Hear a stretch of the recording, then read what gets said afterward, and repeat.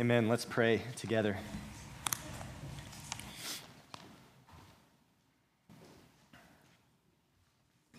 Lord Jesus, we do come to you today as your children, longing to be home with you. We gather here today as sheep who need to be fed. We're confident, Lord, that you will lead us in the way that we should go. You will feed us. You will restore our souls through the truth of your word. So we come hungry, we come needy, we come expectantly, God, believing that your word will accomplish everything you intend it to, that it will not return void. Instead, you will use it to nourish our faith, to strengthen us, to give us an understanding of who you are, that we might know you and delight in you all of our days. So, Lord, I pray that you would attend now to the preaching of your word, that you would provide power through your Spirit to both speak and hear as we ought. We pray all this, Lord Jesus, in your name. Amen. Please open up your Bibles to Luke chapter 8 this morning. Jesus is a master at telling stories. And he doesn't use these stories the way that sometimes we do. He doesn't use stories just to pass the time. He doesn't use stories merely to entertain. He doesn't use stories to try to impress other people. No, Jesus uses stories. He speaks in parables, these illustrations from daily life, in order to illustrate spiritual truths. He tells these stories in order to teach us. And these parables, as we saw last week, they reveal the truth to some, but they conceal the truth from others. In Luke chapter 8, verse 10, Jesus says to his disciples in private, "To you it has been given to know the secrets of the kingdom of God. But for others they are in parables, so that seeing they may not see, and hearing they may not understand." Last week we saw in the parable of the soils that the word of God is like seed, and it falls on different types of soil. And over again, as Jesus explained the meaning of that story, as he explained what that story was illustrating, he emphasized the importance of hearing. He emphasized hearing. 5 different times in verses 10 through 15, we see this verb of hear. We see that hearing they may not understand in verse 10. The ones along the path in verse 12 are those who have heard the word. The ones on the rock in verse 13 are those who hear the word. The ones among the thorns in verse 14 are those who hear. And that is in the good soil in verse 15 are those who are hearing the word. It matters that you hear the word. And in our text today, Jesus is going to switch up the metaphor. He's going to change the illustration. He goes from farming in a field to a lamp in a house. But Jesus isn't done yet pressing home the importance of hearing. So even though the illustration has changed, the emphasis remains the same. Take care how you hear. Our text this morning is going to begin in verse 16 and carry us through verse 18. Jesus says, "No one, after lighting a lamp, covers it with a jar or puts it under a bed, but puts it on a stand so that those who enter may see the light. For nothing is hidden that will not be made manifest, nor is anything secret that will not be known and come to light.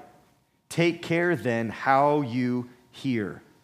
For to the one who has, more will be given, and from the one who has not, even what he thinks that he has will be taken away."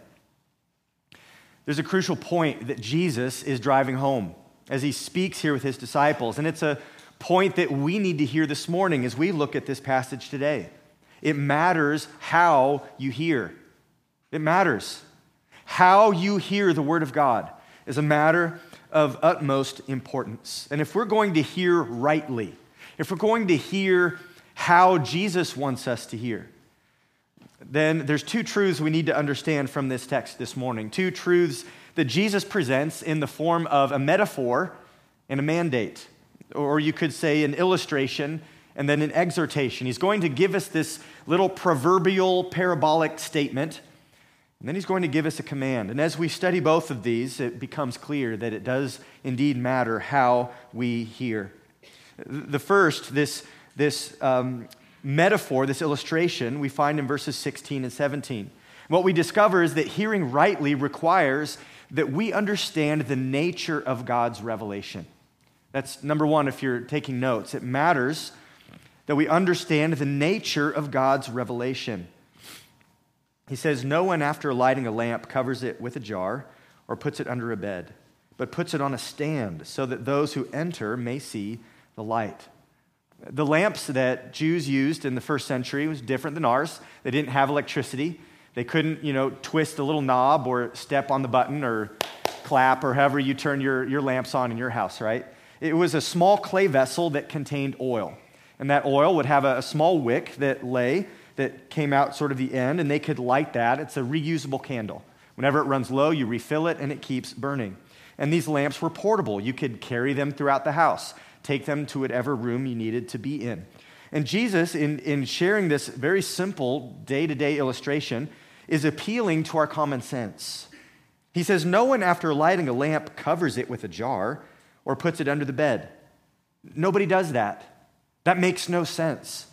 That is pointless. He said, "No, that's not what you do." He says, "If you light a lamp, you put it on a stand so that those who enter may see the light." You put it up high. You put it in the middle of the room so that the little bit of light that candle puts off can scatter to every corner and reveal as much as possible.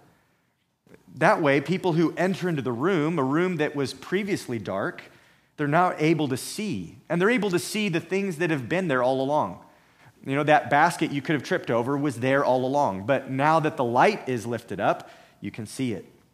Those Legos that you stepped on in the middle of the night have been there all along. But if you turn on the lights, you can see them. That's the point. The darkness conceals, but the light reveals. It's a common sense point that everyone would have agreed with. But Jesus then pivots and gives the meaning of the metaphor in verse 17. And this is where it becomes more difficult to understand. "For nothing is hidden that will not be made manifest, nor is anything secret that will not be known and come to light." Why does Jesus say this? What is it that he's referring to? Well, I want to remind you what Jesus has said previously about the secrets of the kingdom. Look up at chapter 8, verse 1, just at a few verses before this. Jesus is traveling throughout the cities and villages, and what's he doing? He's proclaiming and bringing the good news of the kingdom of God. That's what he's doing. Look down in verse 10. He says to his disciples, "To you it has been given to know the secrets or the mysteries, these things previously not understood, these things previously not seen." He says, "To you it's been given to know the secrets of the kingdom of God."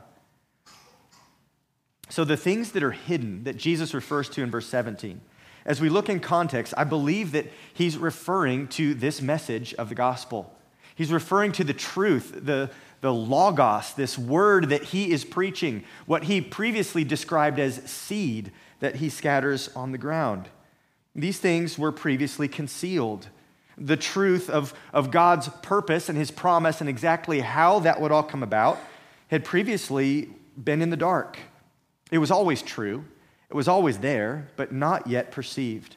Now the disciples, as they listen to the teaching of Jesus, as they listen to him explain his parables, they're being given knowledge. Verse 10, "To you it is given to understand the secrets of the kingdom."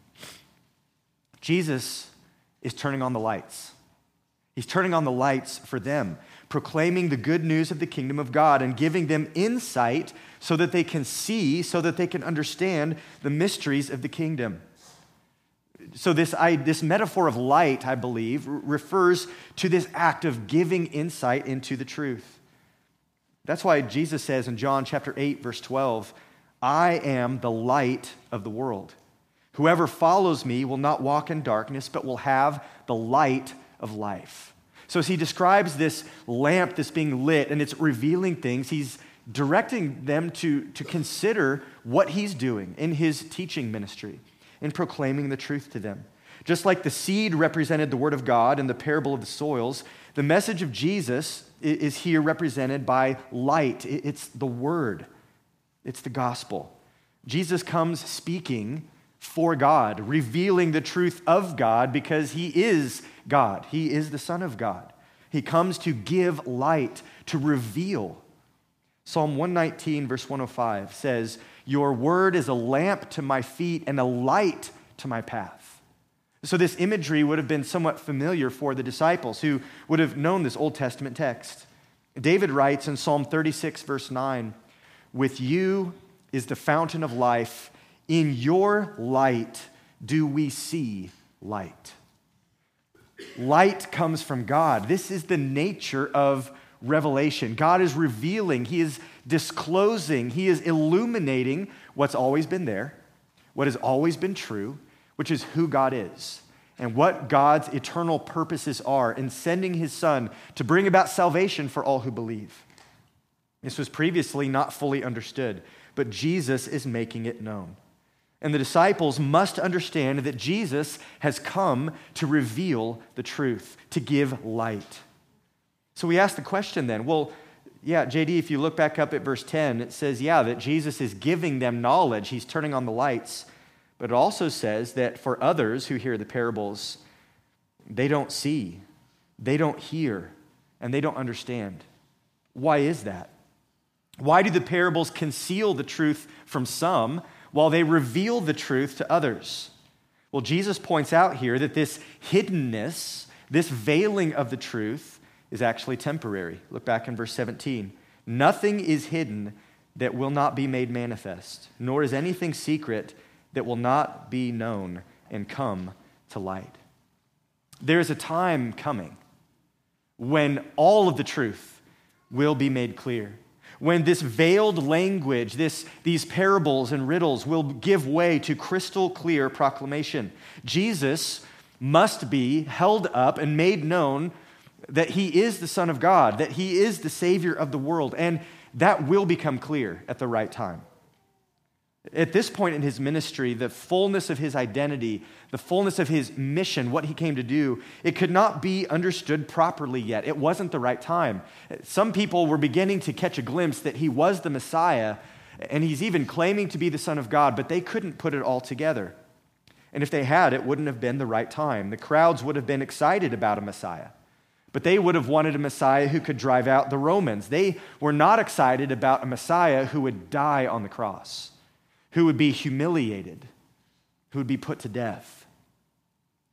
So if they would have understood everything about Jesus at this point, they might have gotten the wrong idea about him. That's why when the demons cry out, "We know who you are, you're the Holy One of God," he tells them to be silent. It's not time yet for that to be made so clear. That's why sometimes when Jesus heals people, he tells them, "Keep it quiet and don't tell anyone what just happened." It's not time yet for everyone to see the full picture. At this point in Jesus' ministry, the truth is being taught in parables, and some things are being revealed, especially to the disciples, but other things are being still hidden. But Jesus says, listen, the veiling of my true glory is temporary. Soon he will commission his followers, following his death, following his resurrection. He will commission them to shout the truth from the rooftops. It won't be time for anything to be hidden any longer.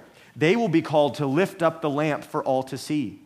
So his command that he sometimes gives of tell no one will change to, hey, I want you to tell everyone. I want you to go to all the nations and make disciples and preach the gospel. Today we stand at a point in redemptive history where the light is to be made known and lifted up for all to see, and things that were previously hidden are now being made clear. Even now, there is a sort of veil that lies over the whole world. 2 Corinthians 3:15 tells us that even today, as the full truth of Jesus is being proclaimed, there's still people who don't see it. There's still people in the darkness. Jesus is not yet fully seen and fully known as he is. There are many who do not believe. There are many who have been blinded by unbelief. And even we who do believe, even we who do see, 1 Corinthians 13 says we see now in a glass dimly. But at the second coming of Jesus, everyone will see, and everyone will know. Revelation 1:7 says, he's coming with the clouds, and every eye will see him, even those who pierced him. And all tribes of the earth will wail on account of him. Even so, amen. When Jesus returns, he will not come as a humble carpenter. He will come as a triumphant king. He will not be carrying a cross. He will be wearing a crown. And everyone will see his glory. Everyone. And every knee will bow. Paul says in Philippians 2, every tongue will confess that Jesus Christ is Lord to the glory of God the Father. So sort of like a present that is wrapped up, but is fully intended to be opened one day, the secrets of the kingdom, Jesus says, are veiled now, but one day they will be fully revealed. God's purpose is one of revelation, of revealing, of making known, of turning on the light. And history is moving towards this end. History is moving towards the full disclosure of Christ's person and power and purpose. That's where we're headed. And while this message is not fully out in the open yet, as Jesus is at this point in his ministry still teaching in parables, he's giving the disciples a little peek. He is lighting a lamp, and he is shining the truth so that they can see. Listen, hearing rightly requires that we understand the nature of God's revelation, that God's revelation to us in his word, through his son Jesus Christ, it is light. It is light. And it is increasing. It is progressing. There's an unfolding progression of revelation in Scripture. When you're reading through the Old Testament, you're still putting things together. As you read further on, you see more of the pieces come. And then you see Jesus come in the New Testament, there's even more light. And then as the apostles teach and explain and apply, you see the church growing, we have even more light that is given. There's a progression of revelation throughout Scripture. And there's also a progression in history. As Jesus dies and rises again, as the church expands and grows. And then someday when Jesus comes back to judge the living and the dead and establish his kingdom, everything is going to be made increasingly clear. Nothing is hidden, Jesus says, that will not be made manifest, nor is anything secret that will not be known and come to light. Hearing rightly requires that we understand that this is the nature of God's revelation. It is light that illumines and reveals, and it is progressive in its nature. But there's a second truth we need to understand. Number two, hearing rightly requires that we understand the necessity of personal response. And this is where we'll spend more of our time this morning. Hearing rightly requires we understand the necessity of personal response. So Jesus has given them this metaphor of a lamp and light, but now he gives the mandate. Here's the command. Verse 18, take care then how you hear. I have this little word, how, circled in my Bible because it's doing some heavy lifting in this verse. Take care how you hear. Of course, we know it's essential that you hear, right? It's essential that you hear. Romans 10 tells us, everyone who calls on the name of the Lord will be saved. How then will they call on him of whom they have not believed? And how are they to believe in him of whom they've never heard? And how are they to hear without someone preaching? Of course, it's important that you hear. Those who are not exposed to the truth, those who never hear about Jesus, they're without the good news. And they must hear about Jesus. So it is essential that you hear. And it's also essential what you hear, right? I mean, earlier in chapter 6, Jesus warned about the blind leading the blind. They're both going to fall into a pit. We need to be careful what we listen to. Be careful what you allow into your mind and into your heart. If the Word of God is good seed, there's also a lot of bad seed out there. If Jesus is the light of the world, there's also many today who are peddling and selling darkness, not light. There is such a thing as worldly philosophies and false teaching, that these subtle lies that undermine the truth rather than reveal it. So it is important what we hear. But in this text, Jesus says, take care how you hear. Take care how you hear. Why? Why is it so important how you hear? Kids in the room who are in grade school, why does it matter how you hear? College students, why does it matter how you hear? Husbands, wives, you who are middle-aged, you who are a little more than middle-aged, who are mostly aged, why does it matter how you hear? Because you've heard it before. You've been to church a million times. You've read the Gospel of Luke. Some of you have even taught these passages. Why does it matter for all of us in the room how we hear? Well, here's why. Whether young or old, your very eternal life is at stake. That's why it matters how you hear. Listen, the only way to enter the kingdom of God is through faith in the truth of Jesus Christ. That's the only way. You have to believe that Jesus is the Son of God who came to die for sins, that he shed his blood to pay for, to atone for your sins, sins that deserve the righteous judgment of God. We have to believe that Christ's mission of dying for sinners, that this message is the only way to be saved. That you can't be good enough. You can't just sort of quit some of your bad habits and start some new good habits and do a few good deeds. That won't cut it. You can't atone for your sins. It required the blood of Jesus Christ. And that Jesus not only died for your sins, but that he rose again.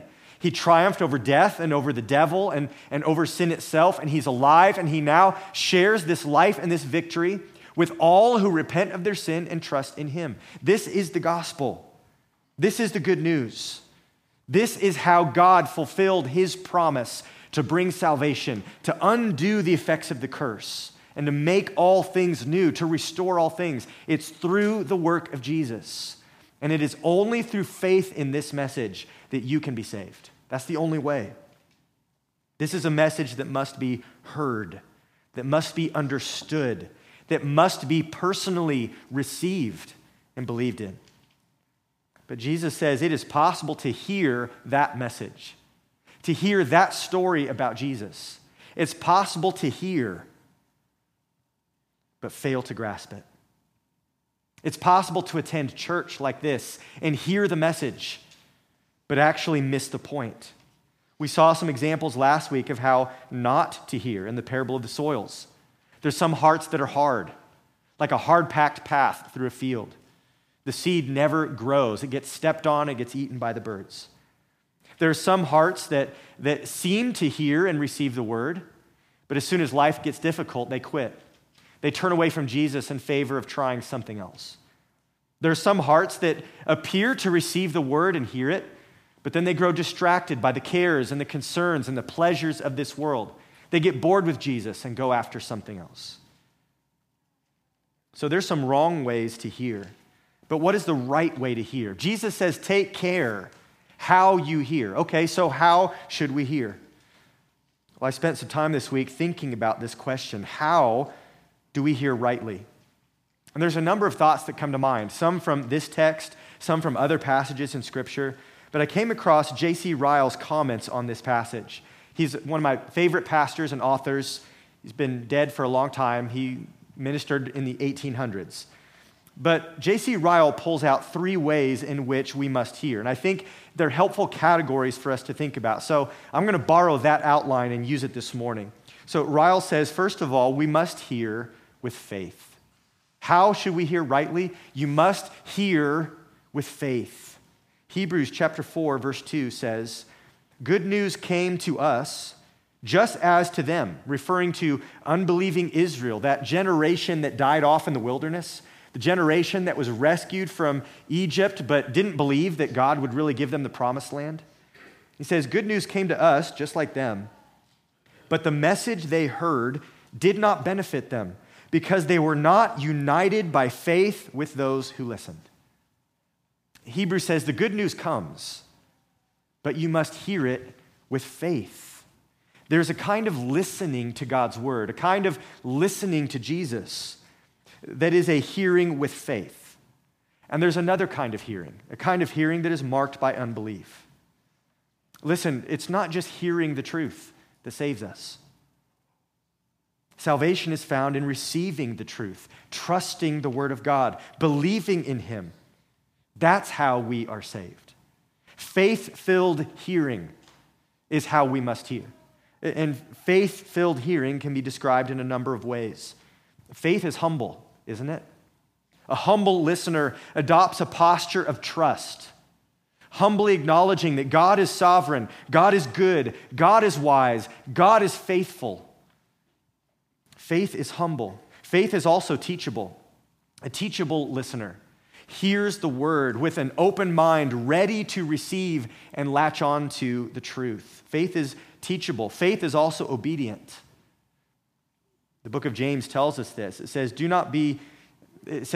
that we should be doers of the word and not hearers only, deceiving ourselves. Faith is obedient. An obedient listener is eager to do what God commands. Faith is also patient.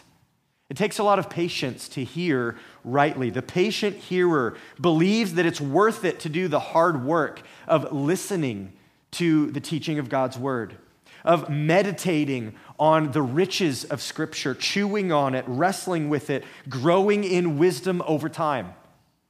Faith is patient. Faith is also expectant. The expectant hearer believes that the word of God is perfect, reviving the soul. That's what Psalm 19 says. Do you come with an expectant heart, believing that God's word is what can revive your soul? Faith is expectant because it believes, like Isaiah 55 tells us, that God's word does not return void.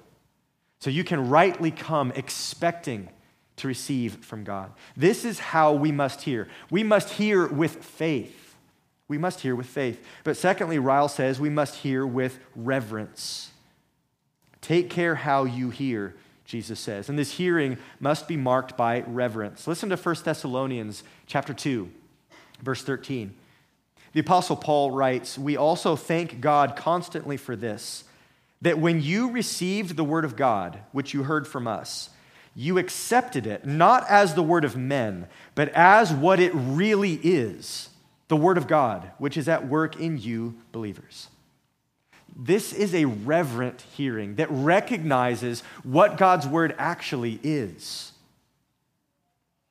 Do you listen to God's word, whether you're reading it on your own or maybe at Bible study or small group or here at church? Do you hear God's word with the heavy and sober awareness of who is actually speaking? That this is God's inspired word. This is not just some textbook. This is not merely a historical record. This is far more than some collection of ethical commands and how to be a good person and live a good life. This is the very word of God. And God's word reveals to us God's character and God's will and God's truth, God's promises. It reveals to us the glory of God himself. God is revealing himself in his word. This ought to produce in us a deep and profound sense of reverence. Do you believe that this is God's word? That it comes from God and that it reveals God himself to us? Because if you do, that will affect how you hear. Do you come to church to evaluate a preacher? To give him a score, 3 stars out of 5, 2 stars out of 5? Do you come to church just to hear some stories, some helpful tips on life? Maybe you can find something a little bit useful. Do you come to church just zoning out, just putting in your time? Because, it's what we do on Sundays. We go to church, sing a couple songs by some, semi-professional musicians who kind of know what they're doing. And then we listen to some guy talk for a while, and then we go home. Do you come just to put in your time? Or do you come to hear from God? Take care, Jesus says, how you hear. When we consider the holiness of God and who it is who is speaking to us, it ought to cause us to tremble. Hebrews 12:28 says, "Let us offer to God acceptable worship with reverence and awe, for our God is a consuming fire." Reverence and awe. Hearing with reverence is the mark of a proper fear of God. God says in Isaiah 66, verse 2, he says, "All these things my hand has made, and so all these things came to be, declares the Lord. But this is the one to whom I will look, he who is humble and contrite in spirit and trembles at my word. Do you want God's favor? Do you want God to look on you and be gracious to you and merciful to you and to give himself to you in a relational sense?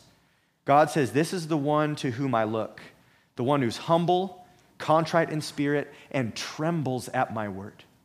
There is a deep sense of reverence that ought to mark how we hear. Hearing with reverence is the mark of not only fearing God, but also treasuring Christ. Jesus tells a story in Matthew 13. He says, the kingdom of heaven is like a merchant in search of fine pearls, who on finding one pearl of great value, went and sold all that he had and bought it.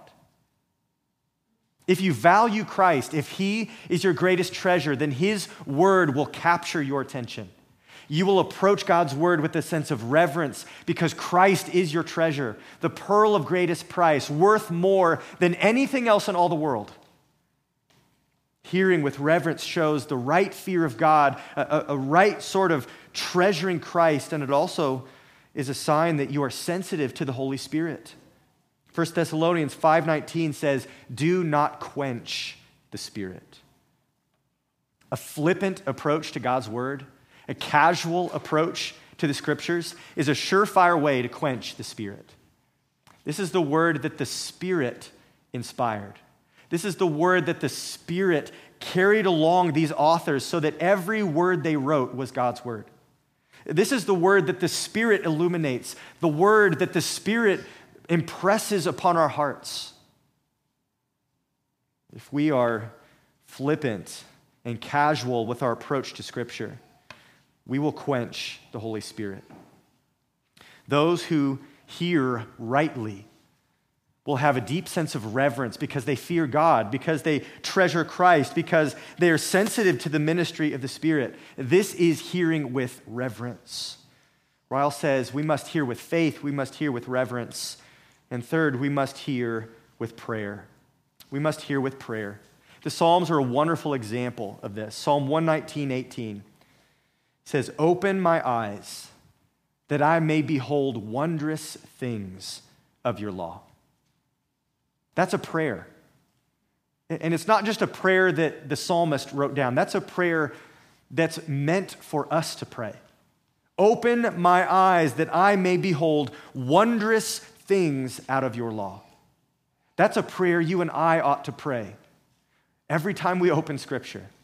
Every time we come together with others to discuss the things of God. Every time we sit in a Sunday service preparing to hear some guy who can kind of preach, but you're really hearing God's word. Open my eyes. God, would you give us insight so that we can behold wondrous things from your law? Psalm 86:11 says, teach me your way, O Lord, that I may walk in your truth. Unite my heart to fear your name. Those are prayers that ought to be literal prayers we pray, and that also ought to flavor all of the other prayers that we pray. You don't have to necessarily use these exact words, but this is a model for us of how we ought to come to hear God's word with a prayerful heart that is eager for God to show us what it is he wants us to see. Does that describe your heart? Do these prayers feel familiar on your lips? When you come to church, when you read your Bible, when you sit with your small group, when you go to your early morning Bible study? If not, why? Why don't we pray these prayers? Maybe the reason that you didn't get much out of your Bible reading, or the reason that sermon didn't really do much for you, isn't because the teacher was just Maybe it's you. Maybe it's because, like James 4 says, you do not have because you do not ask. Maybe you didn't ask God to feed your soul. Maybe you didn't ask God to open your eyes and reveal wondrous things out of his law. Maybe you didn't ask God to show you where you need to be convicted of sin. Maybe you didn't ask God to strengthen your faith and increase your love for Christ and to help you see more of his glory than you've ever seen before. You do not have because you do not ask. Prayer reveals a heart that is needy, that is hungry, that is dependent, that is eager. And friends, this is how we must hear, with prayer. After offering these three ways in which we must hear, Ryle concludes this. I'll just read his comment. He says, "Let us bear these rules in mind every Sunday morning before we go to hear the word of God preached. Let us not rush into God's presence in a careless, reckless, and unprepared manner, as if it did not matter in what way such work was done. Let us carry with us faith, reverence, and prayer. If these three are our companions, then we shall hear with profit and return with praise." That's what I want. I want to hear God's word in a way that brings profit, in a way that brings benefit, in a way that actually lays hold of the riches of God's word. And I want it to produce in me faith and joy so that it spills out in praise. This is how we must hear. But the question is why? What's the consequence of hearing rightly or hearing wrongly? Well, Jesus tells us what's at stake in verse 18. He says, "Take care how you hear," and he explains why. He says, "For," here's the reason, "to the one who has, more will be given. And from the one who has not, even what he thinks that he has will be taken away." Listen, whether or not you embrace what Jesus is saying, whether or not you hear rightly, is a matter of extreme seriousness, because there's an offer here, a promise here, of both blessing and judgment. There's an offer of blessing and a warning of what happens to those who do not hear rightly. The blessing is that to the one who has, more will be given. The one who has here refers to those who have ears to hear. Those who, like Jesus says in John 10, are his sheep, and they hear his voice, and he knows them, and they follow him. These are the ones who receive the truth that Jesus is revealing. Jesus says, if you hear what I'm saying, and you're receiving the light that I'm giving, then more is to come. More is to come. As those who hear and receive, more will be given to them. More light, more truth, more knowledge. And with that comes, most of all, eternal life. More will be given. And all of this is a gift of grace. It is given, just like verse 10 says, to you it is given to know the secrets. He says here in verse 18, to the one who has, more will be given. God promises to continue supplying an unending flow of grace to those who hear and receive and believe his word. But there's also a warning, a judgment. And from the one who has not, even what he thinks that he has, it will be taken away. The one who has not refers to those who do not have faith. Those who refuse to repent of their sin. They don't want to hear what Jesus has to say. This refers to those who do not have the light.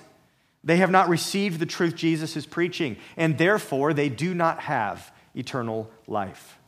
You see, only those who hear and understand and respond to the gospel in faith will enter the kingdom of God. The ones who reject Jesus and his message, here's what Jesus says, even what he thinks he has, it will be taken away. It's possible to think that you really got it, to think wrongly that you've arrived, to think in an incorrect sense that spiritually you have what it takes. The Jewish religious leaders had this shell of religious truth. They had their rituals, they had their laws that they kept. And Israel as a nation had been given by God the task of representing God to the world. Israel was supposed to be a light to the nations. That was their job description in the Old Testament. But they failed. They failed. They did not reflect the light of God to the nations. And because of this failure, Israel lost her special status of God's representative in the world. Jesus had to come and do their job for them. He had to come and fulfill that task. In John 9:5, Jesus says, as long as I am in the world, I am the light of the world. And in the future, this role of being a light to the world would be given to the church, to the body of Christ. That's why Jesus uses this same metaphor of a lamp and of light in Matthew chapter 5. He says to his disciples, "You are the light of the world. A city set on a hill cannot be hidden. Nor do people light a lamp and put it under a basket, but on a stand, and it gives light to all in the house. In the same way, let your light shine before others, so that they may see your good works and give glory to your Father who's in heaven." You see, the unbelieving Jews, they actually had something. They had a great privilege as those who'd been given the promises, the covenant, Scripture. They had been given light. But because they did not receive Jesus, even what they thought they had was taken away. A lot of people think they have God's favor. They may think that they have even a certain sense of righteousness in themselves. They think they have life.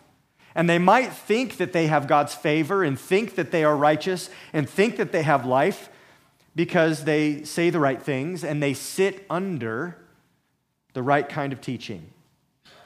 Many of you have heard the truth, but it's possible to think you have it and be tragically mistaken. Jesus says, "Take care then how you hear. For to the one who has, more will be given, and from the one who has not, even what he thinks that he has will be taken away." It's important we understand the necessity of our own personal response to Jesus Christ and to the message of the gospel. So how about you? How about you? You have a Bible, I'm guessing. What's your attitude toward God's word? You're obviously here coming to church. What is your approach to hearing? I fear that perhaps one of the most dangerous moments is actually Sunday morning, 10 o'clock, 10:30, when many people gather to hear God's word. But if you do not hear rightly, this act of hearing can be very spiritually dangerous. If you become numb to the preaching of the gospel, if you become overly familiar with the stories and the doctrines, if you find yourself becoming bored, cynical, critical, skeptical, disinterested, if you fail to hear rightly, then friend, you are in spiritual danger. Take care how you hear. Listen, all of history is moving towards the full disclosure of the glory of Christ. Nothing of God's plan and purpose, nothing that is now hidden, is not going to be one day fully revealed. Are you ready for that? Are you receiving the light that is today being given? Or are you missing it? There's a warning here for us. At the same time, there's a great promise of blessing. I know many of you are here today because you do love God's word. You do delight in the glory of Christ. You fear God and you eagerly desire for his Spirit to lead you even further into the truth. So you open yourself up to receive from God week in and week out. There are many of you here today who have faith, who are hearing rightly. You've even prayed leading up to Sunday, "Lord, open our eyes and show us wonderful things from your law." And here's the good news, friend. God promises to give you more.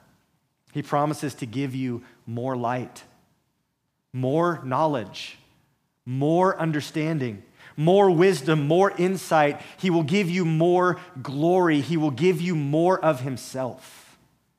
Not just in your personal reading of Scripture, though he will. Not just at your Bible studies, your small groups, not even just at church. He promises to give you more for all of eternity. As you will one day come to behold his face, and you will experience the joy of seeing him and enjoying his presence. And this life, this joy, this glory, this light is beyond description, and that will be yours. As each day becomes a deeper and deeper experience of knowing him and seeing the radiance of the light of his glory. So if that describes you, friend, take heart, keep listening, keep hearing, keep believing, and trust that God's best is on his way. There is more to come. So take care. Take care how you hear. Would you pray with me? God, it is such a privilege and a gift that you would reveal to us yourself, that you would reveal to us your truth in the Scriptures and through your Son. It is a great privilege that we can gather here, that we have access to your word, that we can sit under teaching from your word, and that you choose to use sinful men, simple methods. You work in and through these means to reveal yourself, to point us to truth and to give us light. God, I ask that everyone who's here today would truly take to heart this admonition to take care how we hear. Lord, may we approach your word with faith, with reverence, prayerfully, eagerly desiring to receive all that you would show us. Lord, I pray for those who might be overly familiar today with the gospel, those who have heard it before that Jesus died for sin and rose again, those who have heard it before that they are sinners and in danger of your judgment. Lord, if they have become numb to that message, if they can hear the words but not actually hear the truth, I ask God that you would give them light and life. Open their ears today. Heal them of their spiritual blindness. Lord, bring them to faith. Cause them to repent. May they recognize in Jesus their only hope for salvation. Maybe they grew up going to church and they've been religious, but they've never received Christ. Pray that today they would come to Jesus with their need, desperately asking him to save them. And Lord, as we continue to grow in grace, pray that you would give us an ever-increasing hunger for your word, a deeper sense of reverence, stronger faith. Make us faithful as we seek you. We ask, God, that you would continue to reveal yourself to us in your word and through your Son for all eternity. Amen.